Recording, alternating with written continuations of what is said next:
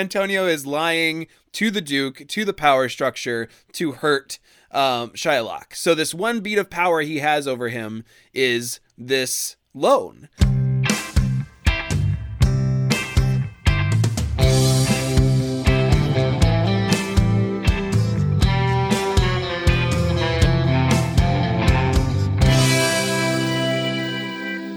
And welcome to No Script, an unscripted conversation about theater's best scripts. I'm Jacob Mann Christensen. And I am Jackson Nikolai. Thank you all for tuning back in today as we delve into one of the historically best scripts out there. That's right. One of the historically best playwrights, for sure. We are returning to the Bard, the great man himself, although some people think it was a woman, William Shakespeare. William Shakespeare. I think this is the second play that we've done. We have visited Miss Steele Shakespeare 3 times. We've done a tragedy. I'm sorry, that's not true. We've done a history, Richard III. I think of it as a tragedy because it's so terribly depressing, but it's truly a history. And we've done a comedy, Midsummer Night's Dream, and now we're doing what is ostensibly another comedy. Yeah, but could be something in between. Kind of so. And that's only really the tip of the iceberg in terms of historical disagreements and controversies and large question marks about this particular Shakespeare script. We are bringing some kind of discussions to the No Script this week because we're talking about Merchant of Venice by Shakespeare. Yeah. Merchant of Venice, with just as I was reading it through this time again, I was realizing just how many cultural lines are from this play, like lines that crop up in normal vernacular speech. So this is a well-known play, even if you don't even know that it's well-known. Right. I mean, of course, he'll get his pound of flesh saying is obviously from this. If you wrong us, will I not have revenge? That's from this play. And there's a good number of ones that kind of crop up in normal speech. So I'm excited to get to jump into it. Before we do, I do want to take just a second and thank all of our patrons over on patreon.com/NoScriptPodcast. Thank you all for being a part of keeping this show running. For those of you who are new around here or have been listening for a while, even if you're looking for a way to help out the show, head on over to patreon.com/NoScriptPodcast. We love doing this podcast. We love getting to talk about plays with each other and with all of you out there in podcast world. But unfortunately, this labor of love is not a free one. There are some fees associated with it, some costs of scripts that we can't find on used bookshelves or libraries. So it costs us some ducats. Ducats. A couple ducats. Not quite 3,000 ducats. Sorry, that's right. It. We'll get there, everybody. We'll get to the 3,000 There's ducats in this play. But some ducats are involved in the production of this podcast. So if you're looking for a way to help out No Script, if you're liking what you hear, head on over to patreon.com/NoScriptPodcast. The lowest tier is $1. We hope that you get at least $1 a month of enjoyment out of this podcast. If you head over there, you'll see those tiers. You'll see another one at like a producer credit we'll give you at the $5 level. So head on over to patreon.com/NoScriptPodcast, and we will see you over there. Yes, and again, thank you all to everybody who's been over there. $1 a month. Please, please, please, if you're not a supporter yet, head on over there and become a supporter. And before I say now back to the script, which I almost did because I had forgotten that we needed. You kind of still did. I actually did say it. That factually, I did say now back to the script. Contextually, not quite what I meant. We do want to remind everybody we announced it last week, and we will be announcing it for the next couple episodes until we get there. That April is our themed month for season 4. Every season, we take a month and discuss 4 scripts around a particular theme. And our themed month for season 4 is Mini Month.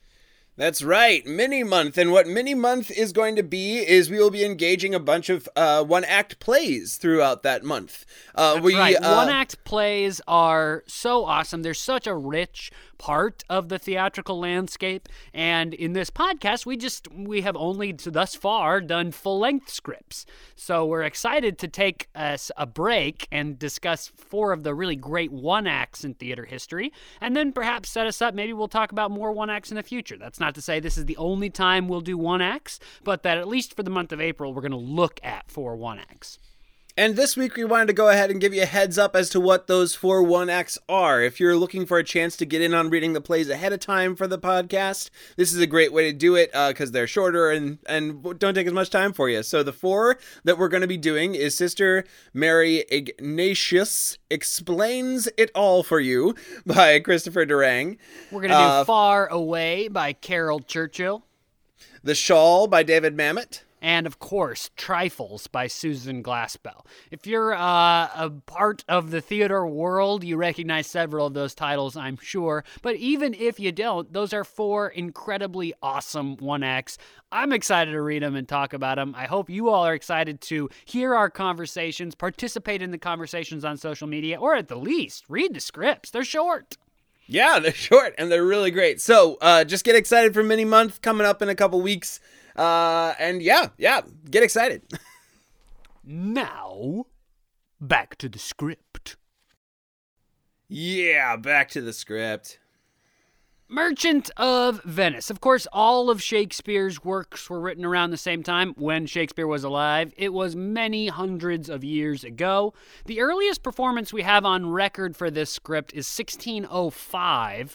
We're almost sure that that was not anywhere near the time that the play was written. There are a couple of non-Shakespearean textual references to an earlier folio of the work existing, but at the very least, the earliest performance we have, 1605. Like many read most of Shakespeare's scripts, this script was based on sort of a combobulation of a bunch of other mythos and stories. The story of somebody engaged in a loan that was going to cost their life was sort of a common myth in the world at the time. Of course, Portia and her 3 caskets, that's a famous myth of the time that Shakespeare just sort of pulled and made his own for Merchant of Venice. That happens in almost everything you read by Shakespeare.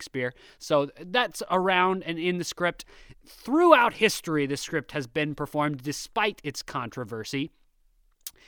We think that sort of the earliest productions that really took the character of Shylock and looked at that character sympathetically were maybe in the early 19th century. Edward Kean is an actor often credited with one of the first portrayals of Shylock as a very sympathetic character. That'll be important, especially as Jackson explains the plot for you, because Shylock is a Jewish character. And at the time that not Jackson was writing, you, sir, are not Shakespeare. In my last life, Oh, great. You can tell us who wrote all these plays then, because for some reason, that's an ongoing controversy. For some reason.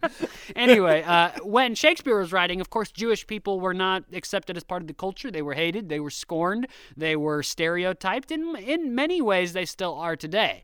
And so one of the running controversies of the script is, how are the Jewish characters, especially Shylock, portrayed? What is Shakespeare trying to say about Jewish persons through his writing? And Edward Kean in the early 19th century is credited as one of the first really sympathetic performances of Shylock, and that really has changed the way the play has been performed throughout all of history, especially post-Holocaust that we live now. The character of Shylock is a sympathetic, tragic character, typically. Some famous actors that have been in productions of this play. 1960, Peter O'Toole played Shylock. Judi Dench was in a 1971 Royal Shakespeare Company production. Maggie Smith was in a BBC video production. Laurence Olivier played Shylock 1973 as part of the British television production. Sir Patrick Stewart, if you can believe it, has played Shylock twice with the Royal Shakespeare Company, once in 1978 and once in 2011. Jackson and I were talking before we started recording. What would you not give to see Patrick Stewart play Shylock? Oh my gosh. I can't even imagine. If you've not seen a staged production of this piece, which it's not actually that surprising if you haven't, given the controversy, you can watch an incredible film. The 2004 film of this play is one of my favorite films of any Shakespeare piece ever. Al Pacino is Shylock. He is heartbreakingly incredible in that role. Jeremy Irons is Antonio. If you want to listen to the script, there is a great audio recording. 2005 it was produced, and Bill Nighy plays Antonio, and old Lancelot Gobbo is played by David Tennant, a young David Tennant. Both Jackson and I, as we were listening to it, were trying to see, is that really David Tennant? Are you sure? It could just be a Scottish person. But no, at the end, it is indeed David Tennant playing Lancelot Gobbo. Yeah. It was a good recording. I enjoyed listening to it. It's probably one of the good ways to engage it if you want to hear an audio version. And even reading along, it helped me. I was reading along with the recording. It was a good way to consume the script. Speaking along with consuming the script, we do want to synopsize the story for you just a little bit to begin with. This one is not the most intertwined or convoluted of Shakespeare's plays, so I might actually stand a good chance of giving you a good synopsis on this one. Good luck. Good luck. The main bent of the play is around Bassanio and Antonio and Shylock. That's the big plot line of the play. Bassanio has figured out a way that he is going to be able to get out of his considerable debt and live a better life. That better life is specifically around wooing and suiting Portia. He's going to go and try to go. There's apparently, I'll get to the challenges in a little bit, but at the beginning of the play, he's like, there's something that I got to do to be able to be her suitor, but I need some money to do it. So he goes to his friend Antonio. Now, Antonio is a fairly successful businessman in Venice. That's where this play is set, hence the name. And Antonio and Bassanio are like really good friends. They just like really love each other, and they're really great. Antonio, we'll get into maybe some of that, but like a lot of love is shared between these two. One of the great understatements of all time. They're really great friends. They sure are really great friends. Boy, they love each other. Antonio agrees to help Bassanio. He's very merchant wealthy. He's just not very currency wealthy right now. He says he has a bunch of ships out that are going to be coming back from various places around the globe, and that he will be rich in 2 months. So Bassanio says, I'm going to go and lend money from Shylock. Now, Shylock, as he's mentioned, is this Jewish merchant in Venice who pretty regularly lends out money to people, to the point that he and Antonio have crossed paths before. Antonio has bought out some of his old debts to people so that he couldn't make good on the punishment for them not paying him back. Yeah, so this is one of the important cultural pieces of the play that you need to understand to really understand one of the crucial long-standing hatreds between Shylock and Antonio, and in Shakespeare's portrayal of the world between Christians and Jews. Where Jewish people would lend money with interest. They believe, based on the Old Testament, the Torah, the law, they would lend money with interest, and that's how they made their money. And Christians in Shakespeare's world, based on their religious and moral scruples, never lent or borrowed money on interest. And so one of the many accusations Shylock paints against Antonio is that when people were going to come to Shylock to borrow money on interest and thus help Shylock make his living, Antonio would sort of swoop in and steal those people from Shylock and lend them money without any interest. So obviously they would take his loan over Shylock's. Yeah. Yep. So there's some bad blood between them already. And yet kind of almost like almost as if Antonio wants to really show how much better he is, he goes ahead and agrees to be the collateral against Bassanio's loan to Shylock. And that collateral specifically gets negotiated around a pound of flesh. He doesn't have the money to back up the 3,000 ducats. There's our ducats. Yeah, we brought it back. 3,000 ducats. It's an important sum. That's what Bassanio needs to go woo Portia. Yep. So Antonio puts literally he gets puts his own flesh on the line, and we discover later on in the play it's specifically a pound of flesh around the heart. So it's a mortal pound of flesh, and thus the saying, "He'll get his pound of flesh." Yes. Throughout the rest of the action of the play, the complication of that storyline is that Antonio's ships sink. Apparently, all of them sink. We believe partway through the play, and he is completely poor in money and in prospects of money. So he has to go. His pound of flesh is forfeit. The play climaxes with a court scene wherein a big adjudication is had around this loan and whether or not Shylock will collect on that debt. Specifically, collect his pound of flesh from Antonio's chest. Yep. Like, cut it out of his chest. That's the risk. That's the stakes. The other important plot line that informs that plot line, and I'm sure we'll suss out the other small plot lines throughout our conversation, but the other important plot line is this wooing of Portia that Bassanio goes off and does. Portia's father died a long time ago with a considerable fortune, and to hold back the hordes of suitors that would undoubtedly come to try to get her hand in marriage. Her father, because she's not only incredibly beautiful, she's incredibly wealthy. Yes. To thin the herd of those folks, as it were, her father developed this 3-casket challenge: a gold casket, a silver casket, and a casket made of lead, with some associated riddles involved as well. And I gotta tell you, if that's not the most freaking obvious test, how does anybody fail that test? Yeah. I know, different time, and of course it's a play, and the people that you see take the test are doofuses of large proportion. That's sort of how they're painted for the sake of the script. But man, it's gold and silver and lead. If you don't pick the lead, good grief. It's so obvious. It's not even trying. A lot of it is based in like this Greek mythology and the Odyssey. There's a lot of Odyssey language in this play when they're bringing up different myths and such. Anyway, Bassanio gets to the house eventually. It's clear that he and Portia had met before and that they're kind of in love with each other already, and Portia is really in favor of him trying to win this. So he goes in, he looks at the chest and succeeds where the doofuses fail, and picks the lead chest, and they become married. Notably, his buddy who's with him, who is Gratiano, falls in love. Say it like that anymore, I promise. Yeah, sorry.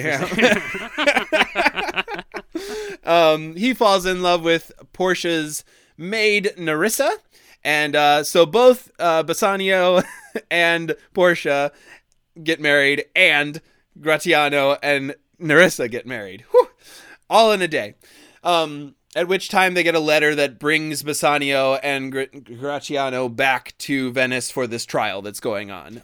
Because Antonio's money is all tied up in these foreign ventures on ships, basically. And actually all through the first part of the play, people are like, Antonio, it's a little risky. Anything could happen to your ships out there. Yep. And Antonio's like, nah, they'll come back. And then they don't.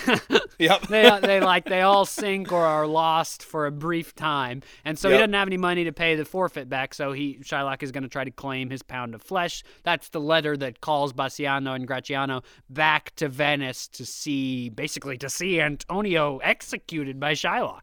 Or to fight a little bit. Bassanio recently comes into a great sum of money. Portia, seeing the letter, and again, Bassanio's and Antonio's love for each other is like, oh no, you need to go save this friend. Here's a ton of money to go and try to pay it off. So he goes back. However, also, Portia and Nerissa hatch a brilliant plan to go and dress up as men and show up as, they're called doctors in the script, but we're to infer then or translate lawyer into that. They show up to the court scene and end up saving the day. Portia's kind of clever using of the law outwits Shylock and saves Antonio's life. The play ends with a very neat bow tying denouement where everyone comes back and all the secrets are revealed between everyone that Portia and Nerissa were there as lawyers. There's another little trickiness with getting both Bassanio and Gratiano to give up their wedding rings to them as the lawyer and the clerk.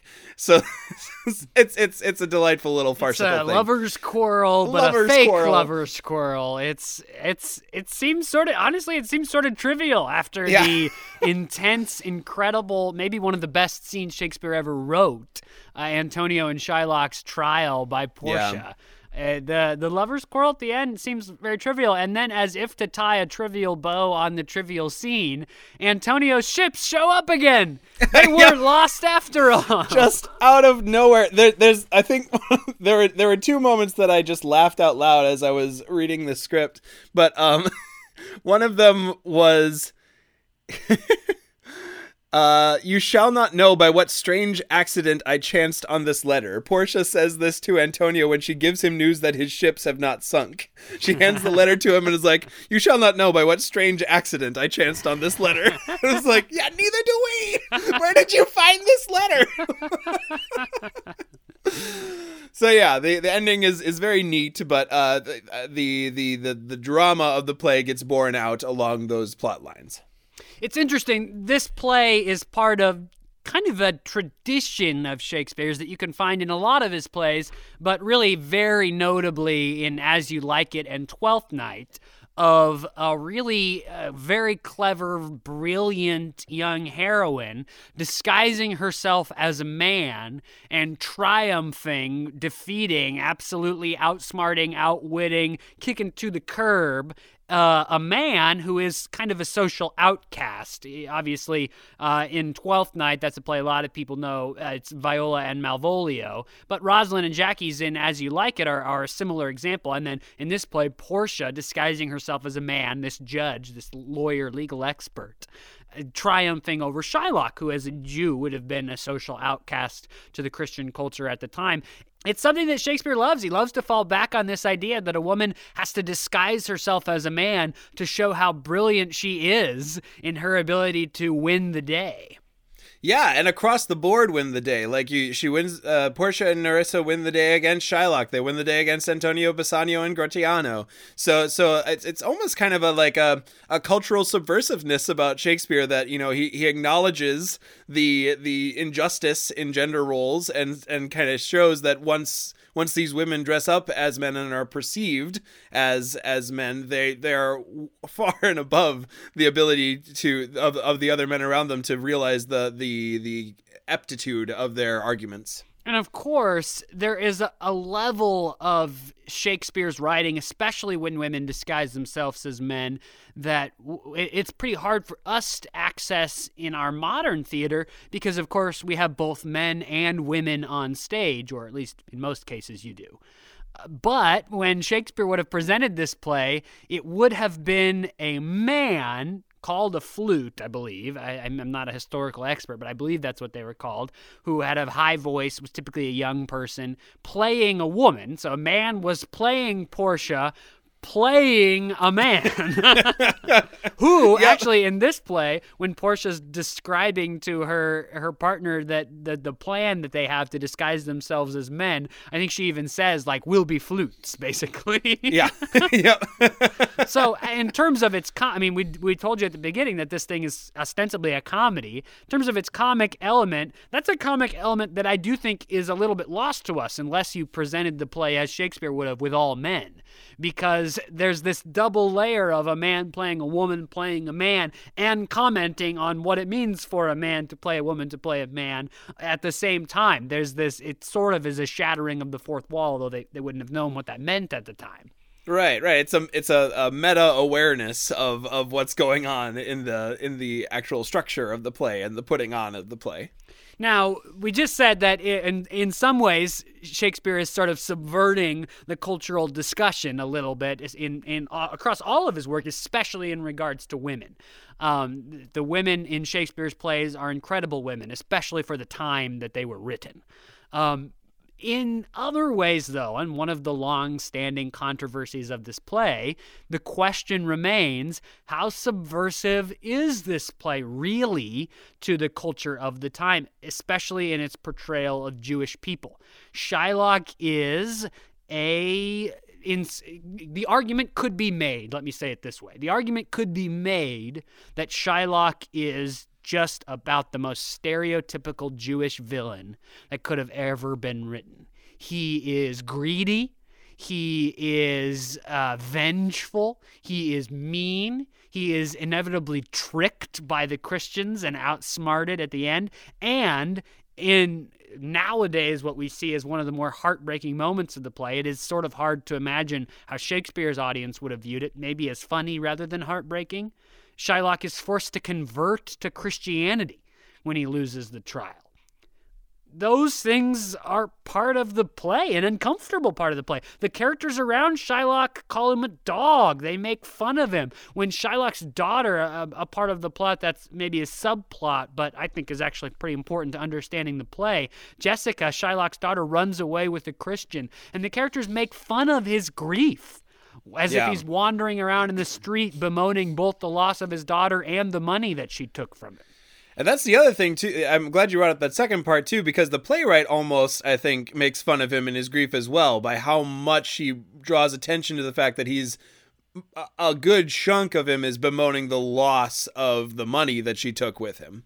Yeah, in one of his monologues about losing Jessica, he basically says, I would that she were basically dead as long as the money were in her coffin for me to collect. That's a tough thing for a character to say. And the movie version with Al Pacino cuts that line out. Not shockingly. Yeah.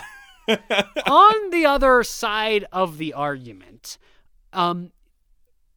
for Shakespeare to write a play about how evil and greedy and terrible Jewish people are, if that's really the point of this play, to paint Jewish people as the stereotype of a Jewish person, it's tough when Shylock has substantial monologues like this.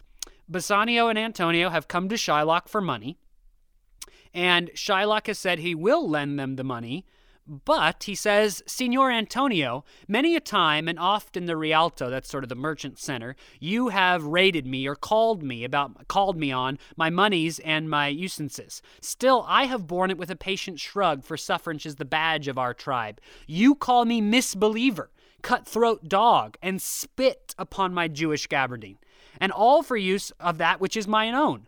Well, then, it appears now that you need my help. You come to me and say, Shylock, we would have our monies. You say so, but you did void your room, spit upon my beard, and foot me as you spurn a stranger cur over your threshold. Monies is your suit. What should I say to you? Should I not say, hath the dog money? Is it possible a cur can lend 3,000 ducats? Or shall I bend low and in a bondsman's key with bated breath and whispering humbleness say this, fair sir, you spit upon me on Wednesday last. You spurned me in such a day another time. You called me dog. And for these courtesies, I'll lend you thus my money? Yeah. Shakespeare is not shy at all at pointing out in stark and, at least to us nowadays, pretty honest terms about how badly Shylock is treated by the Christians. That monologue, the summary of it is basically, you called me a dog. You spit upon me. You're actively trying to stop me in the public sphere. And now you want me to lend you money? Right. Yeah. And probably the most stunning call out of the hypocrisy of the Christians in the play comes from Shylock as well later on in the play, wherein he says the famous line is or the monologue that he has from the play is the if you prick us, do we not bleed? If you tickle us, do we not laugh? If you poison us, do we not die? If we are like you and the rest, we will resemble you in that. If a Jew wrong a Christian, what is his humility? Revenge. If a Christian wrong a Jew, what should his suffrage be by the Christian example? Why, revenge. Right. So, this is one of the famous monologues of the play. In fact, I think this monologue and the Quality of Mercy monologue at the end are among two of the best pieces of writing Shakespeare's ever produced. I'm not a Shakespearean expert by any means. I just like scripts and I like Shakespeare. But that's my feeling. I mean, this speech is typically called the "Hath not a Jew eyes" speech, because what Shylock is basically saying is, well, actually, the monologue starts like this. I'll just read it for you. He says, Antonio hath disgraced me, hindered me 500,000, laughed at my losses, mocked my gains, scorned my nation, thwarted my bargains, cooled my friends, heated mine enemies. What's his reason? I am a Jew. That's the introduction to the monologue, and he goes into the "Hath not a Jew eyes" monologue, which, as Jackson just read you part of, the argument is basically, aren't Jews the same as anybody else? right. Don't we have people? eyes? Don't we? If you cut us, don't we bleed? If you poison us, we'll die. I mean, we are the same as everyone else. And if we're the same as everyone else, then you have to understand why our revenge is just the same as yours. It's not because I'm a Jew that I seek incredible evil revenge. You seek revenge when you're wronged. I seek revenge when I'm wronged. And nowhere is this more clear than the end of the play.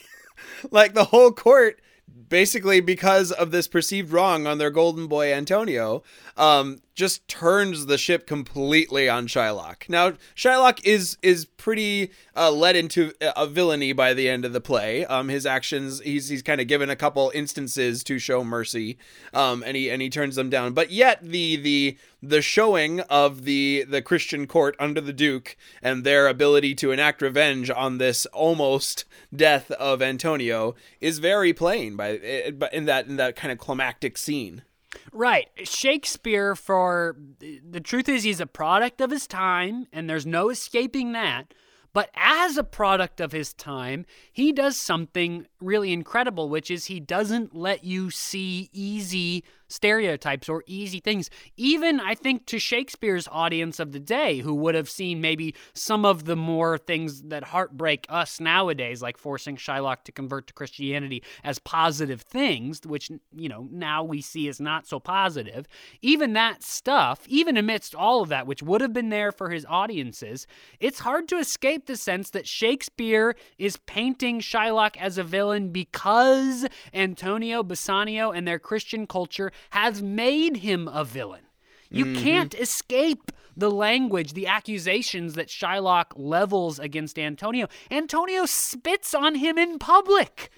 And you're shocked when all of the sudden Shylock is angry about that and wants to get back at him? Mm-hmm. I was just in your introduction of our time with Shakespeare on this podcast. You said Richard III, and it made me think of some similarities there that you listen, like the villainy, but this compassion that you end up having for that villainy. I think Shylock is even more worthy of that compassion than Richard III ends up being. But yeah, Shakespeare has this fascinating ability to allow the two to exist simultaneously, to allow a character to be a villain, but to be an empathetic villain, one that you can understand a complex villainy about them. Right, and let's not forget that one of the crucial things, I think, and this is what I said earlier, that happens between Shylock and Antonio in the middle of the play, after the bond is made, and perhaps Shylock knows what he's going to do from the beginning of the bond, but I also think it's possible that this crucial moment in the middle of the play changes things. Shylock's daughter runs away with a Christian, escapes him, steals his money, and runs away, and Shylock knows that Antonio played a role in that. That he lied to the Duke to help. It's Lorenzo is the name of the Christian who runs away with Jessica, who helped them perhaps get away, and who mock him for his pain at losing his daughter. I mean, Shylock loses his daughter, right, and loses her to the Christians who so hate him, who spit on him in public, who call him a dog. Right. I mean, that pain, if you're willing to let that pain play, I mean, Al Pacino as Shylock in Merchant of Venice, I would guess if I interviewed Al Pacino about it, he would say that he found a lot of inspiration in that, because that is a heartbreaking moment of the movie, that middle section where Shylock has lost Jessica. And you can almost see him make a decision that he is going to do this. In fact, the two things happen almost simultaneously. Shylock comes upon these two Christian characters. I call them S and S. They're Celerio and some other guy. And they're making fun of Shylock for losing his daughter and for being upset about all the money that he lost at the same time. That happens, and then basically Shylock turns around and his friend comes and says, Antonio's lost all this money, and Shylock goes, good, I'm going to get my revenge. And so you wonder if those two things might not be paired in the motivation of the character. Absolutely, yeah. That moment where he realizes he has some power over this person who, like you said, is lying to hurt him. Or perhaps there's a reading of this play that is lying to help Jessica, who is in love with Lorenzo and could not marry him. But we're going to lean in the other way. Antonio is lying to the Duke, to the power structure, to hurt Shylock. So this one beat of power he has over him is this loan. That I think I agree with you. In the beginning of the play, he even goes so far as to say, what good does a pound of flesh do me? I'm obviously not going to collect on this. You're exactly right. The end of Act 1, where the bargain is struck, and the deal is, if you forfeit on the loan, I'd take a pound of your flesh. It's actually couched in terms of it being a friendly deal. The idea being that Antonio, as a Christian, does not want to even borrow money on interest. It's against his morals and his religion, supposedly. And so Shylock sort of says, well, okay, I'll treat you as a friend. How about instead of interest, if you forfeit on the loan, I'll just, you know what, I'll take a pound of your flesh. Right. It's not even worth anything. It's not like it's a pound of beef or chicken, or, I can't sell it in the marketplace. It's not worth, I'll be friendly. It's not that big a deal. I can't even collect. What good would it do me to collect on it? And it's couched in that terms, like I'm sort of doing you a favor even though you treat me so wrong. Now, Shylock could be lying through his teeth, through the whole thing, right? But he even in that scene, he has an aside, the famous Shakespeare asides, where he basically says, I hate Antonio because he's a Christian. He does say that. That's a line in the play. It's almost immediately followed by this description of how Antonio hates Jewish people, spits on them, calls them usurpers, and all this stuff in the public sphere. So that's all there too. But we know, even from the moment the bond is struck, that Shylock does not like Antonio. So it's possible he had a plan from the beginning, or at least the beginnings of one, that if Antonio faults on the bargain, then I can maybe get some revenge. And there's one more little piece of analysis in that scene that Shylock offers Antonio the piece to be cut off. So it's interesting that Antonio picks the heart, the part nearest to the heart. In that way, it's almost a reading of this play could be the arrogance of Antonio. And what it's and like they went to whoever the legal person is to get this agreement done, and Antonio's like, you know what, this deal is like, I'm so confident of this, I am so morally superior that I will bet my heart flesh over this thing that'll be done. Actually, Shylock in that original exchange does say, I'll be nominated for an equal pound of your fair flesh to be cut off and taken in what part of your body pleaseth me. But you're right that Antonio is just absolutely fine with it. Content in faith, I'll seal to such a bond, and say there is much kindness in the Jew. Now, there's certainly enough there to think that Shylock's lying. In fact, I even probably suspect that's true. He has at least the beginnings of a what-if plan. But you don't see him revel in it until the moment when Jessica leaves and Shylock turns to the Christians and say, you knew this was going to happen. You helped her do it. My daughter is gone because of you. And that festers, all the stuff that Antonio and the Christians have done to him festers, and now even one more stab in the heart. And even to stab him one more time, there's what I think is a really heartbreaking moment when Shylock's friend says, oh, and by the way, Antonio has this ring of yours, and he's like letting monkeys play with it. And Shylock says, that's the ring my wife gave me before we were married. Yeah. Yep. Oh. Yeah. I think there is certainly grounds for what Shylock does. I think that's kind of what we're building towards. However, those grounds end up getting played a little bit. I think Portia plays those grounds out to their fullest extent in the court scene. She just kind of won by.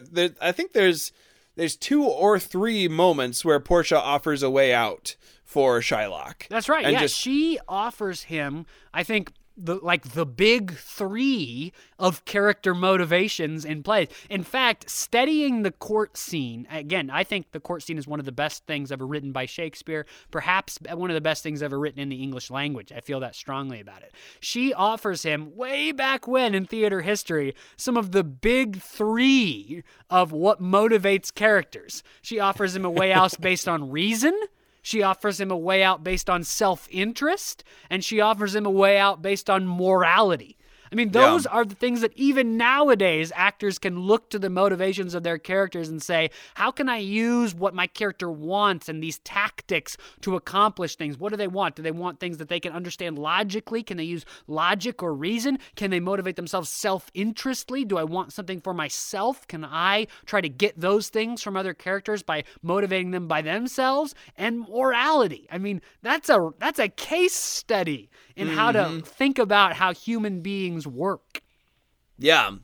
And I think in the saying no to all 3 of those, Shylock,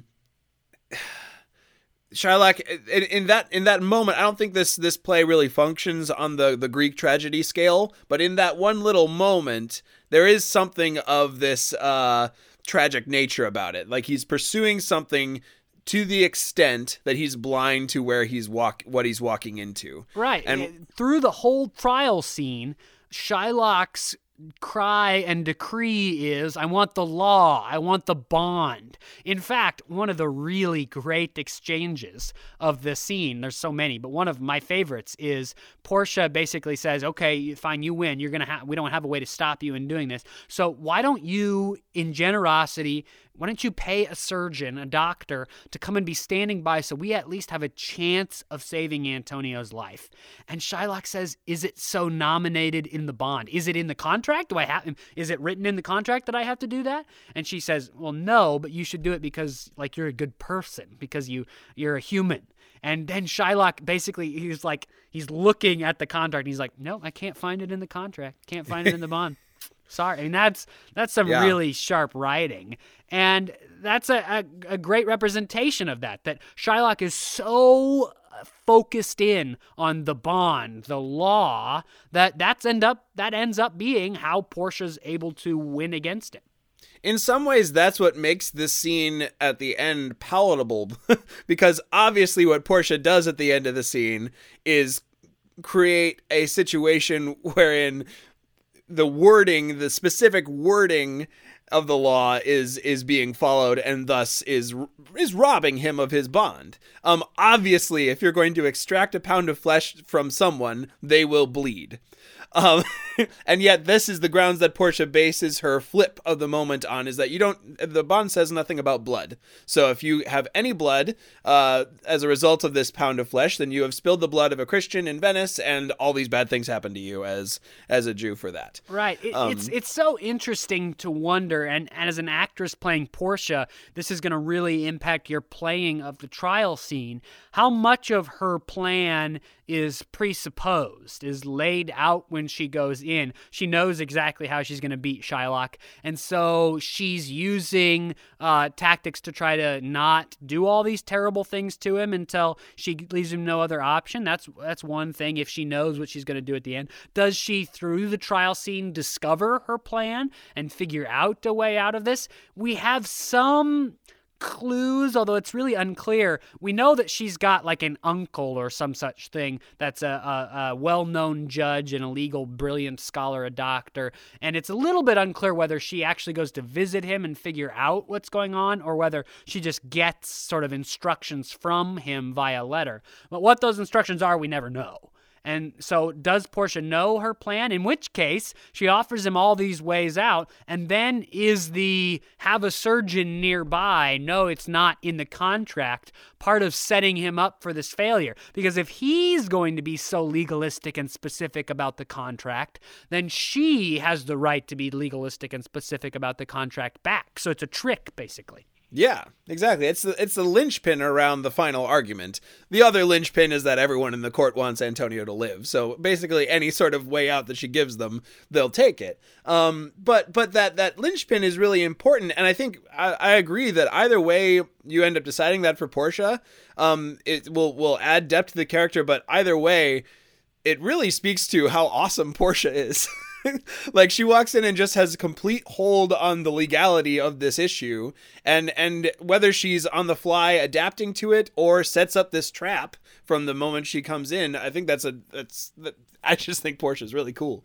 Portia's amazing. Actually, Jackson, you and I have played this scene. I was trying to think of where we had. Yeah. We did a like a little, I don't know, cabaret, basically, of Shakespeare scenes, some of the best Shakespeare scenes for community theater in Minnesota, is that right? Grand Marais, Minnesota, yep. Yeah, we did a little cabaret of the best Shakespeare scenes, and this was among them. And I played Shylock in that little thing, and many, many, many years later, I look back and go, man, I was young and stupid.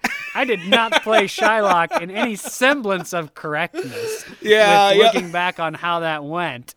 Shylock is, in this scene, he's a totally different person than he has been the rest of the plays. One of the things I think that maybe makes a little bit of a case against Shakespeare just producing a piece of anti-Jewish propaganda, basically, which some people have criticized him of. In the trial scene, Shylock is bright and calm and clearly motivated by the revenge for the way the Christians have treated him, for all the wrongs that have been done to him.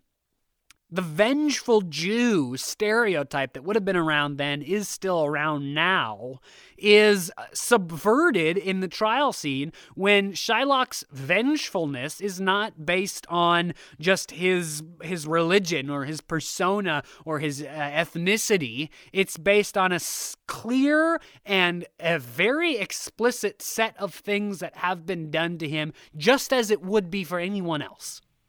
And based on the primacy of the law in Venice. Like, that's a big, the whole structure of this scene is Shylock saying your law is worth nothing if you can't support this to the end. If you can't honor this bond that the law of Venice gives me the right to collect on. Well, and interestingly, the focus on the law is also a part of the Jewishness of the play and of the character, and in some ways maybe is an argument for Shakespeare simply producing a play that's the product of his time, because what does the Jewish character in this play want? The law, the Torah, the centerpiece of the Jewish faith, or at least as Shakespeare might have understood it. And what do the Christians claim that they want? Mercy, not the law, the subverting of the law in favor of great mercy and love, which is sure. The stereotype of the Christian religion, maybe in opposite, or at least a propaganda stereotype of the Christian religion as being better than the Jewish religion. I'm pretty sure Gratiano says exactly that to the Duke. Like, just this once, take the law into your own hands to do a little Bassanio, evil. Like, rest the law, break the law this one time to do good over evil. And Portia, as the judge, says, no, you can't really do that. What's interesting, though, is that for all the Christian cries of mercy, and Portia's The Quality of Mercy speech maybe is my favorite Shakespeare speech ever. There's one in Measure for Measure I quite like too, but this one might be my favorite Shakespeare speech ever. The quality of mercy is not strained. It droppeth as a gentle rain from heaven upon the place beneath. It's a beautiful speech about why mercy is important.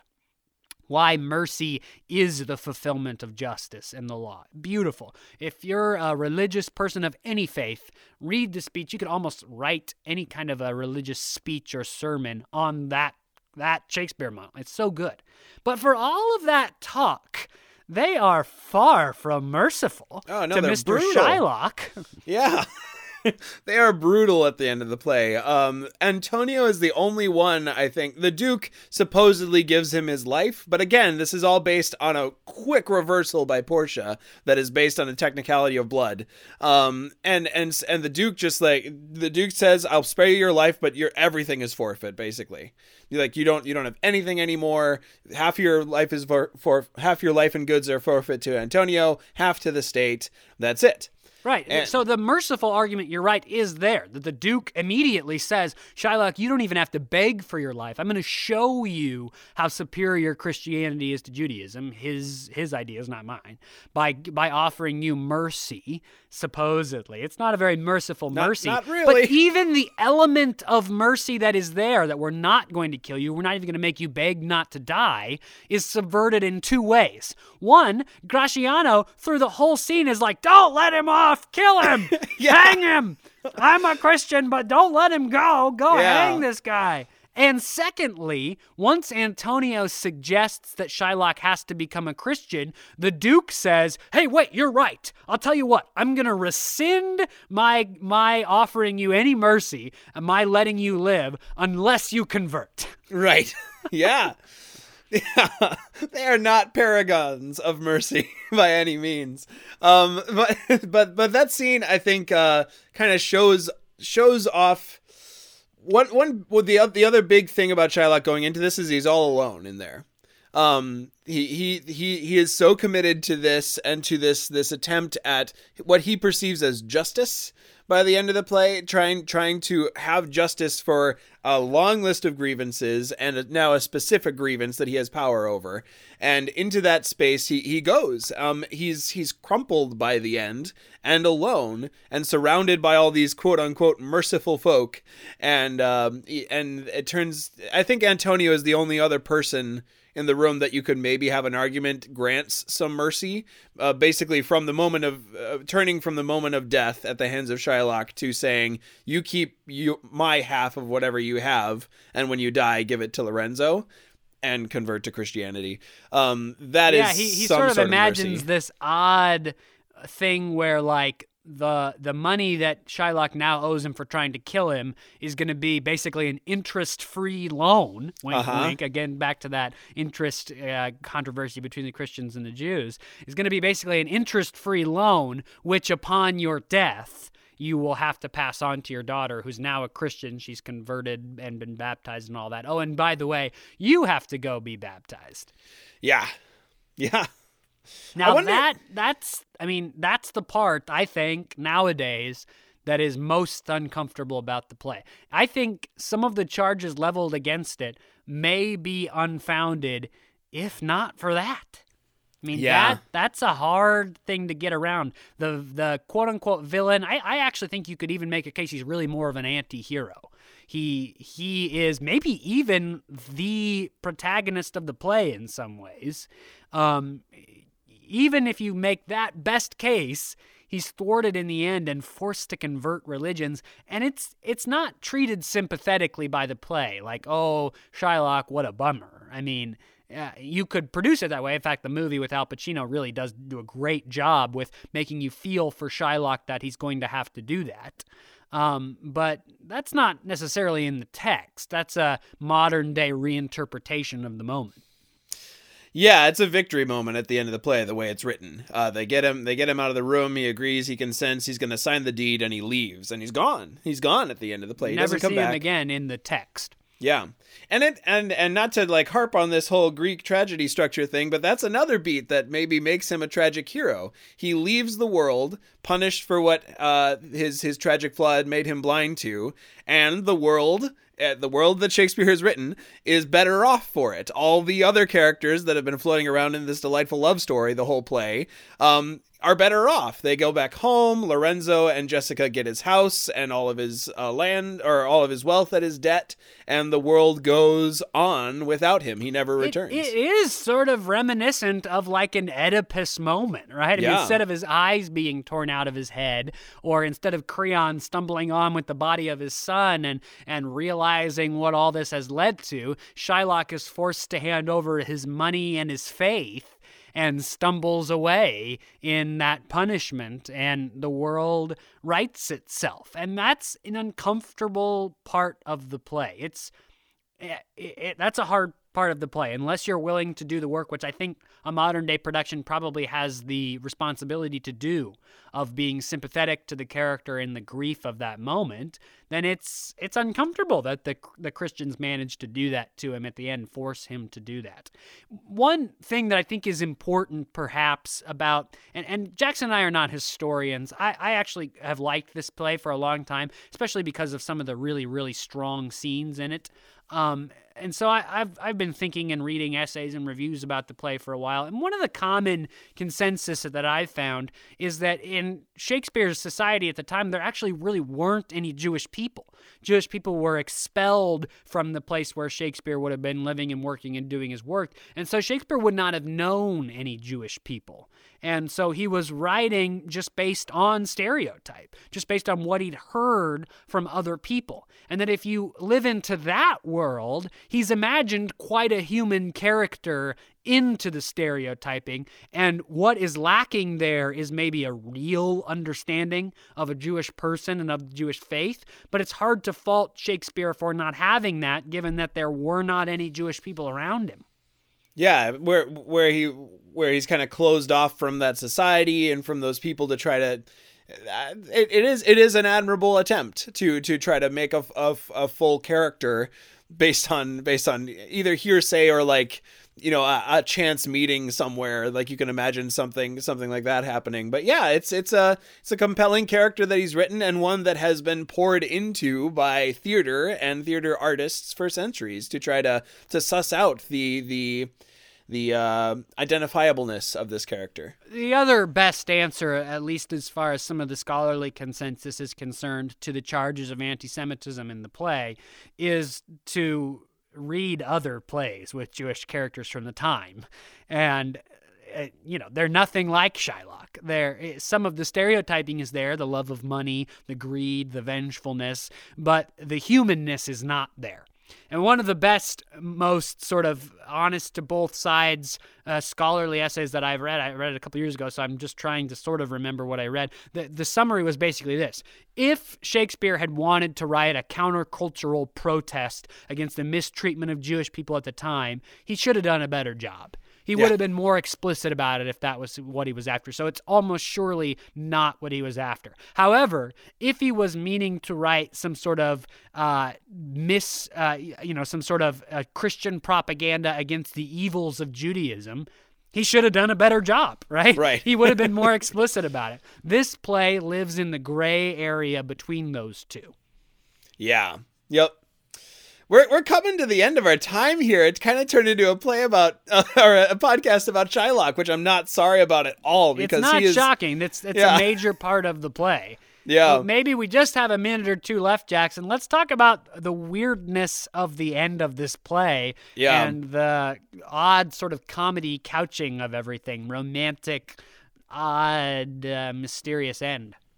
Yeah, it's almost like, if I had done my research a little bit more, I'd know if I were to say this with any sort of authority, but it's almost like Shakespeare went on a school trip to Venice and just like told a bunch of stories about Venice in a couple of his plays and the goings on that happened there. The extra scenes of this play, I thought, are all really fun and interesting and necessary for the entwining of this play. We talked a little bit about David Tennant's character from the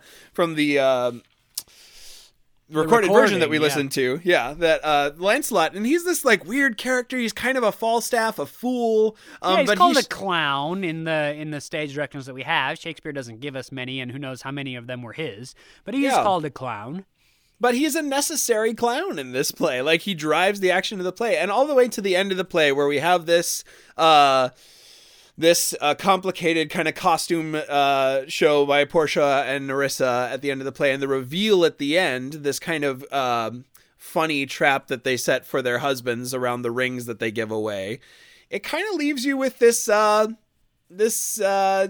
the world is gonna be okay at the end of the play. Like, the world is going to move on. There's like, I think 3 young couples at the end of the play in this house, and they're all gonna move on and it's gonna be okay. The ships come back for Antonio and it's gonna be all right. It ties it up in a bow, but the journey that you got there, I think maybe makes the bow kind of worth it. It's odd, I think.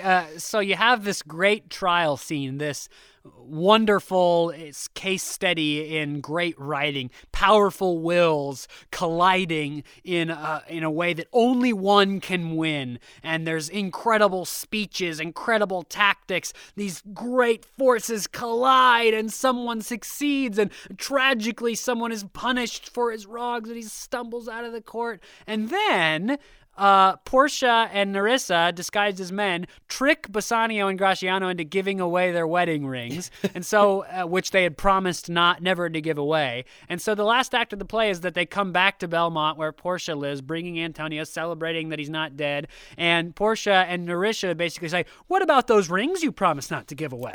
How about those?" Yep. And they trick and just basically mess with.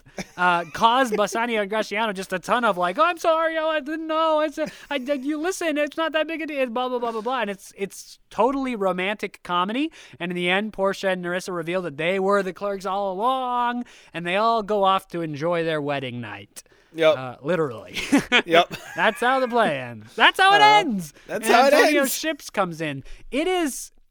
Nowadays, seeing Shylock as a sympathetic anti-hero kind of character, it's hard to see his tragic downfall. It's hard to see the Oedipus-like downfall and then go on to, like, the end of, like, Love Actually or something, Right. you know? It's like, I'm supposed to laugh and enjoy all these lovers together in this room, and my heart's still bleeding for Shylock, who is so mistreated and so wronged in the play, but also did wrong this gray moral pain that I feel. Mm-hmm.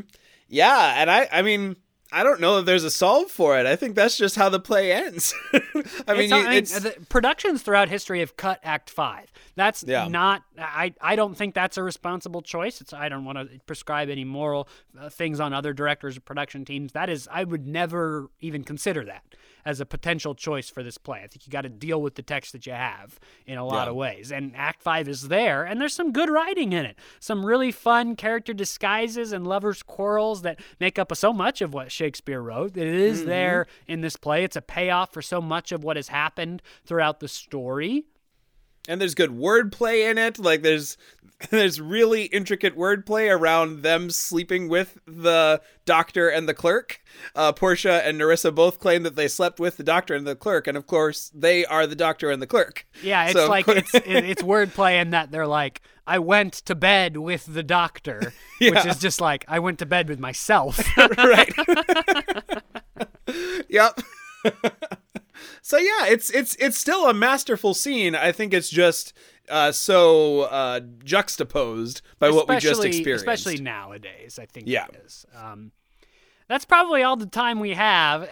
In all Shakespeare plays, they're long, they're incredible. We could not have quoted every incredible line. There are so many good lines in this play. That's why I've always had an affection for it. I just think the writing in this play is so good. Mm-hmm. And look, it's a controversial play. It's hard to know how Shakespeare's audiences would have interpreted it.